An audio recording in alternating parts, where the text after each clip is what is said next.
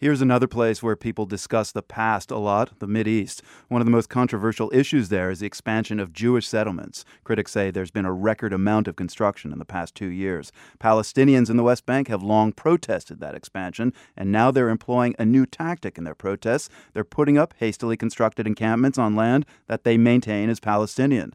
The Israeli government has wasted no time in taking them down. The World's Matthew Bell reports from the West Bank. On Saturday morning, dozens of Palestinians gathered on a hillside in the West Bank village of Burin. They were there to put up a cluster of tents and metal shacks. They named the encampment Al-Manatir. The Arabic word means something like guard post. That's a reference to the Jewish settlements up the hill from here and the frequent clashes between settlers and Palestinians. The new outpost didn't last very long, though. Palestinians say Jewish settlers showed up and started throwing rocks. Then Israeli police and soldiers arrived, and they used sound grenades, tear gas, and pepper spray to disperse the protesters. The military says Palestinians threw stones at Israeli soldiers. Several were arrested, and the tent camp was dismantled. Waleed Eid accompanied me on a visit to the site this morning. He's a 61-year-old sheep herder from Burin. He took part in the tent protest. Yes, he says, the Israelis came and demolished the tents, but at least we had a feeling of success, he says, for about 2 hours. Another villager, a 40-year-old nurse named Hassan Imran, tells me Palestinians need to continue mounting protests like this one.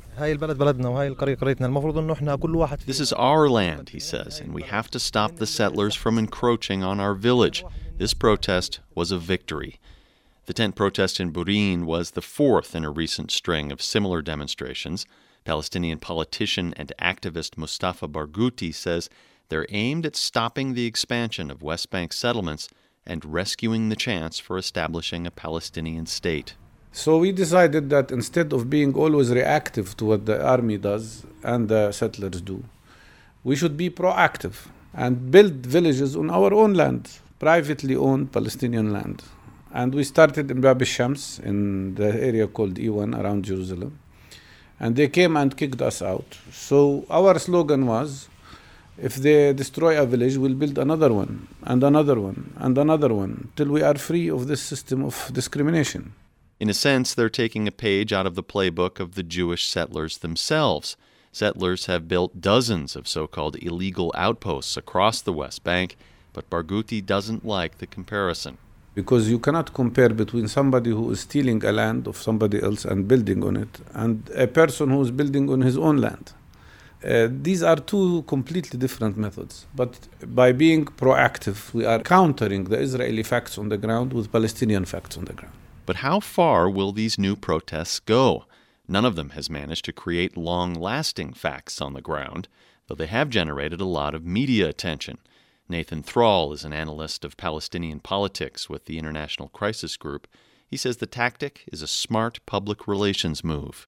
I expect that more of these will pop up across the West Bank, but I also think that we should be somewhat cautious about stating that their consequences would be far-reaching. Thrall says the demonstrations don't seem to have caught on with the Palestinian public in general, at least not yet, and he adds that the Palestinian Authority is ambivalent about supporting protests that could spark violence.